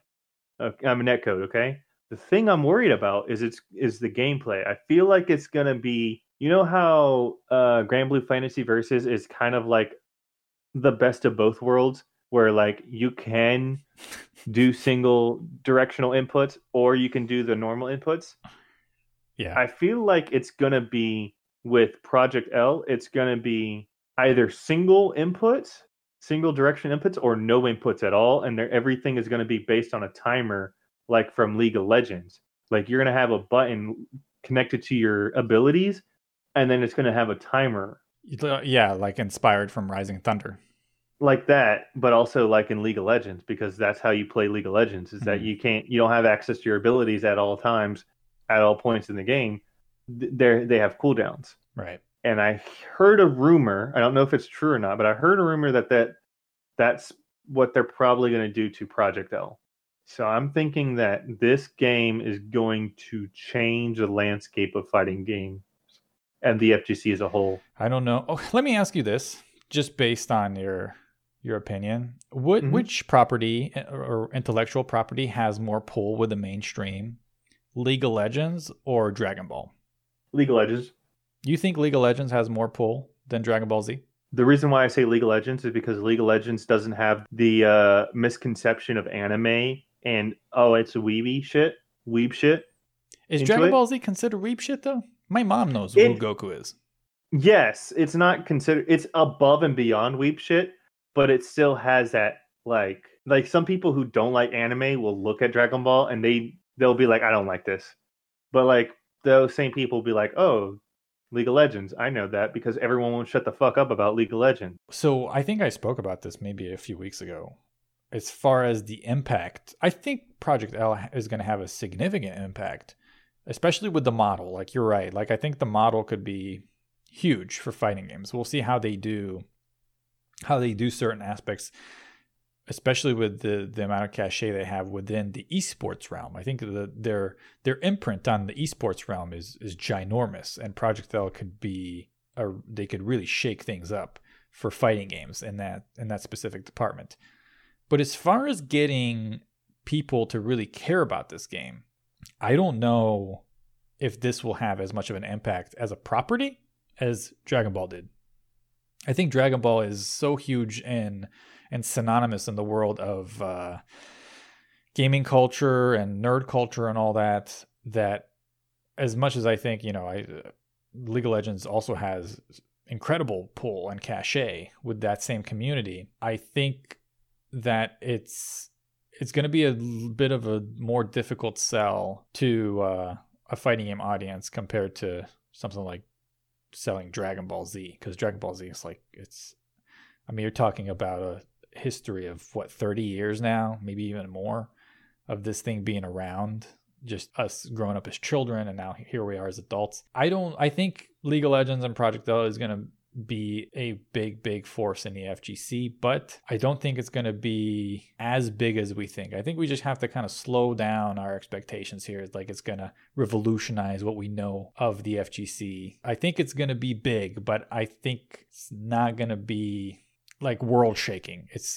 You're going to see a pocket that is really impacted by this, especially the way they run tours. I'm going to be really interested in seeing how their professional circuit is going to work out. Is it going to be invite only? Are they going to do teams? Is it going to be open invite? I'm really interested in seeing that part of it. But as far as the community really getting around Project L and really embracing it as the new Jesus Christ of the FGC, I don't see that happening. Well, I'm going to say that this game is probably going to make it so that people who play Japanese fighting games without rollback are going to be like, nope, no rollback, no buy. And we're already kind of trending to that anyway, so.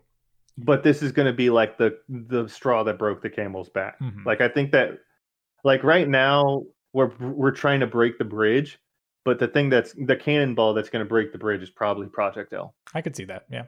Number 4. Taha Ali on YouTube asks, what do you think about the way Tekken deals with their DLC packages release schedule? Also, this might be a random question, but what do you think about Zafina in Tekken 7 and in older games?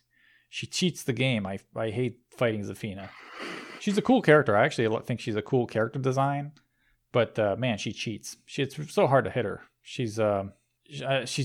avoids everything, and she doesn't really even have to work for it. So she can use her offense to transition into defense, which is so infuriating because she's basically making you block, and then you try to punish, and you can't hit her because she's already like in this weird crouching position.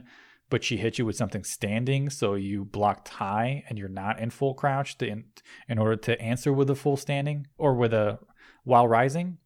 So she is incredibly frustrating to fight against. She kind of breaks the rules on a lot of things, and you have to be very, very careful, meticulous, and patient when you're fighting against Zafina. As a character, she's cool. She's not really my style to play her, just because I don't really like stance characters like that. I like straight up just forward characters they play just up and down, not vertically, and mantis and whatever the fuck, I don't know, like all those weird stances. But I mean, I like her as a character design. She's all right, but fighting her, God, she's frustrating. What was the first question? The first part of that question was, what do you think of Tekken's season model? It's all right. I mean, it's okay. I think not knowing the characters is pretty standard, right? They did show a bunch of characters. I forgot what season it was, but they showed when it got leaked, right?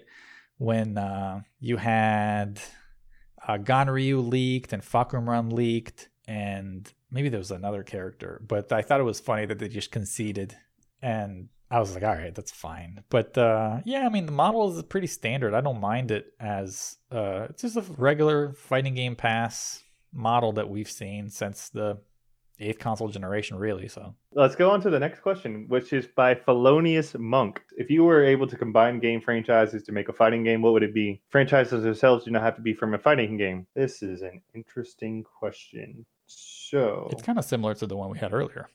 Yeah, it is. Okay, so video games that we would combine. All right, I have one. So I would combine Final Fantasy with Skullgirls, technically, to make that into a game. Like, I would like to play Final Fantasy characters. Like, they have really nice, unique characters with different classes. So those classes could be like different character archetypes, and have it in a kind of, Skullgirls-esque kind of game. I think that would be kind of fun. Yeah. Interesting combination. Most people put Final Fantasy with Soul Calibur, Tekken. Hey man, we need to have them. We need to have some 2D love, okay? Right. I like 3D fighting games. Don't get me wrong. Like Tekken and Soul Calibur are great games, but I think that Final Fantasy should have some 2D love too. We got to give the 2D games some love. Mm-hmm. All right. The second part of the question is, if you had a franchise and turned it into a fighting game, you can pick a franchise.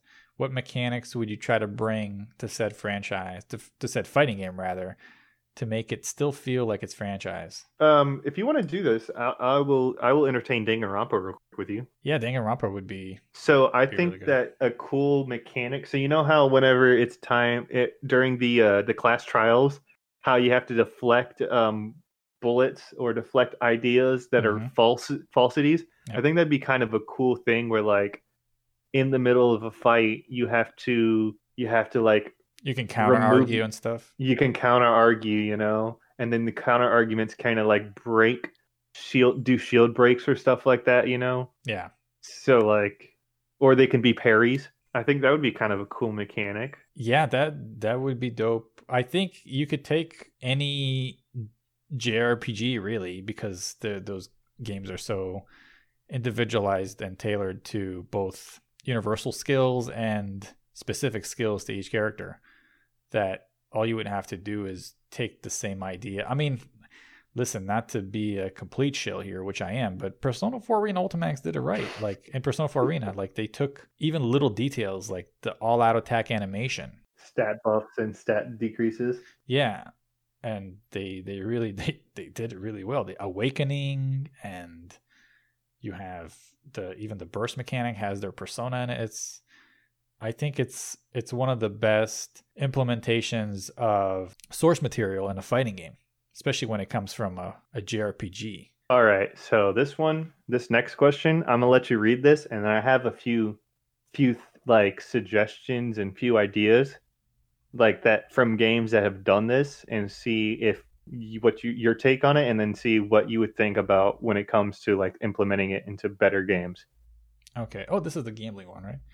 Mm-hmm. Okay, so Aramandi, is that how you say that? Aramandi? I would say Aramonde. Aramande on Discord asks, so with sports betting becoming more legalized and more popular in the last few years, I thought it would be a cool idea if a fighting game had an in-game system where you could bet on first to 10 exhibitions between pro players with in-game currency. The currency couldn't be bought with real money, a lot like salty bets. They could do this for big majors like EVO, Combo Breaker, or something like Capcom Cup. Before the tournament, you pick from a list of well-known pro players and put money on them to win the tournament. What do you guys think? Could this possibly get casual players to watch FGC events? So before we begin, I'm going to take the soul from Pringle real quick, because I have a feeling if he here he would have said it. But Smash has this mechanic in their game. If you see two people playing an online like ranked match, there's an actual system where other people can watch it and they can bet like fake money or whatever the hell on a character, and it'll even have odds on that character. So like based on what their rank is and how well they know that character, it'll have like odds set to like what that is. So for example, if a guy who's a Ganondorf main is playing Ness, their odds are like 1 to 1,000. While someone who's a Kirby main, they're probably 1 to 1. So if the Kirby main wins, you're gonna get your bet money back and then some. But if the Ganondorf main who playing Ness wins, you're gonna get a shit ton of more money. That is implemented in Smash, and that's a cool thing. Like it's not something that everyone does, and not everyone knows about it, but it is something cool. I think that would be. I don't think it would work for like first to tens.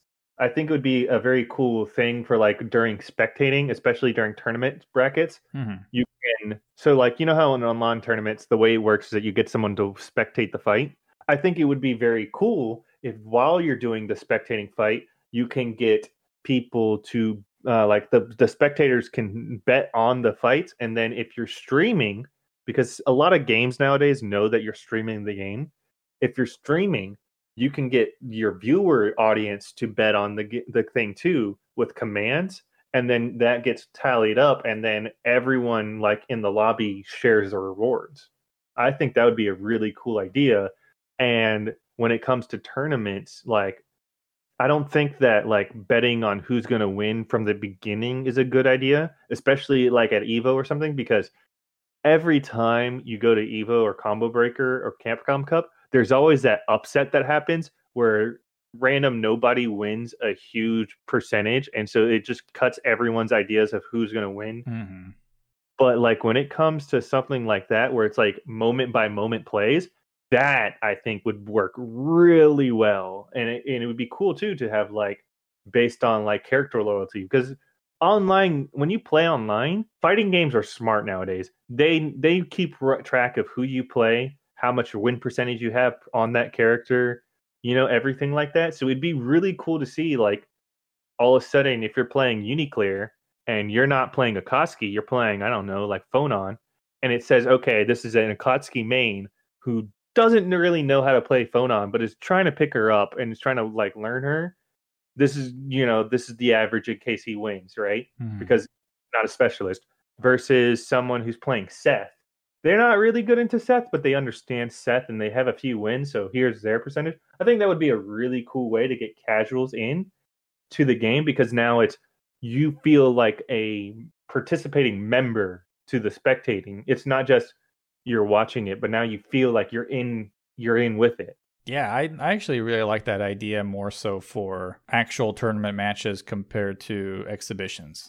I like that better. And similar to sport betting, kind of like how you brought up, instead of just picking the winner before the match starts, picking little details like, will there be a character switch? How many games will this be? Will it be like 2 games or 3 games? Or is there going to be a perfect? Is there going to be 2 crush counters? Like you could bet on like little details like that too. That would be interesting because it allows for more layers as far as the gambling is concerned. Yeah. No, there's definitely potential there. I love this next question from Jam. Why is King of Fighters 15? I actually missed this question last week and he got mad at me. I actually took off my gamer glasses from that just because of how bad that question is. We're all asking that question, Jam. Why is King of Fighters 15 not giving us any inclination of what it is? Mm-hmm. Okay, let's get to the real question he asked. Rank Street Fighter V, BB Tag, and Smash Ultimate. No wishy-washy answers. Rate each on a scale of 0 to 10, where 0 be never ever buy anything related and thus never give money to the publisher, and 10 is buy it in every single one of its expansions or season passes. Okay. So he said no wishy-washy answers, but there. Yeah. So I have a caveat here. I need to review these games eventually for a project that I'm doing. But let's say that project didn't exist and I never had any reason to play these games ever. 0, 0, 0. Hold up. 0 is you'll never buy anything related or give the publisher money. So would you not give Capcom any money No. ever again? Well, I think he only means for those specific games, though, because he says, and every single one of its expansions or season passes. So I think it's only pertaining to those specific games, not like Capcom as a whole or ArcSys as a whole or Nintendo as a whole. Okay. Fair enough. Okay. Yeah.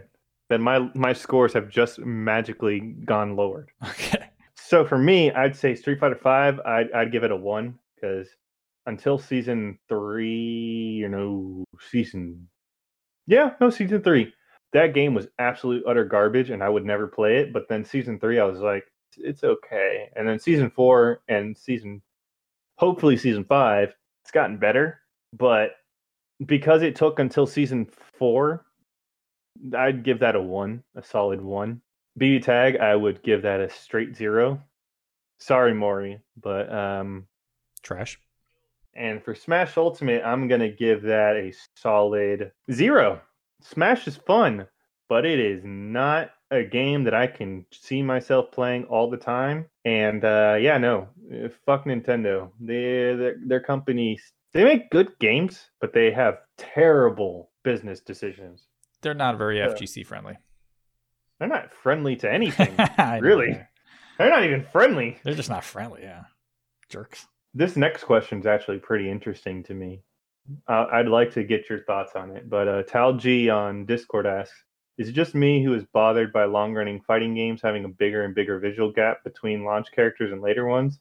Honda looks leagues above Ryu, and I find it too bad that they didn't even revisit launch characters to make them look even a little on par with the new ones. If you want a different example of this, Guilty Gear Xrd, right? Mm-hmm. So the instant kills? Yeah. So the launch characters' instant kills are not that interesting compared to the more later DLC ones. Like Dizzy's instant kill is sick as hell and is actually a surrender because you see how powerful Dizzy is, and you're just like, you know what? I think you win this fight. Bikins is really cool. She actually changes the music herself, and it's like this huge, like dramatic pullback, and it looks like it could be like a old school samurai movie where like the scene turns where like nothing moves for a solid second, and then you just see everything slice. That's a really cool one. And then like you go to see Zato 1, who is like from Sign, and it's just, I took your shadow away, now you're dead. And it's just like, okay, that's an insta-kill, I guess. He doesn't have a shadow anymore. I guess that means he can't live. Right. Okay, so I can't really comment on that. I will say that like Street Fighter V came out February 2016. Mm-hmm. Honda came out, 2019, right? I believe so. Yes, he did. So you got 3 years there. Something that we forget a lot of times is that developers become more comfortable with the hardware that they're working on as well. And so they're able to capture more of the potential of the hardware the longer they work on it. So the PlayStation 4 was still a fairly young system back in February 2016. It came out in November of 2013. So it was about 2 years old, almost 2.5 years old. 2019 compared to 2013, that's like 6 years. So they know a lot more about the system, the capabilities, and they're able to extract more out of that system. So getting that up-res graphics is just a matter of the fact that they're able to utilize the system a little bit better and maybe utilize whatever resources they have. I wouldn't really mind, to be honest, if Ryu doesn't look as good as he does, because I picked Ryu for a reason, right? Like, it doesn't bother me, but yeah, I could see how it would bother some other people, especially when you see some newer characters receive a treatment that the legacy characters have not.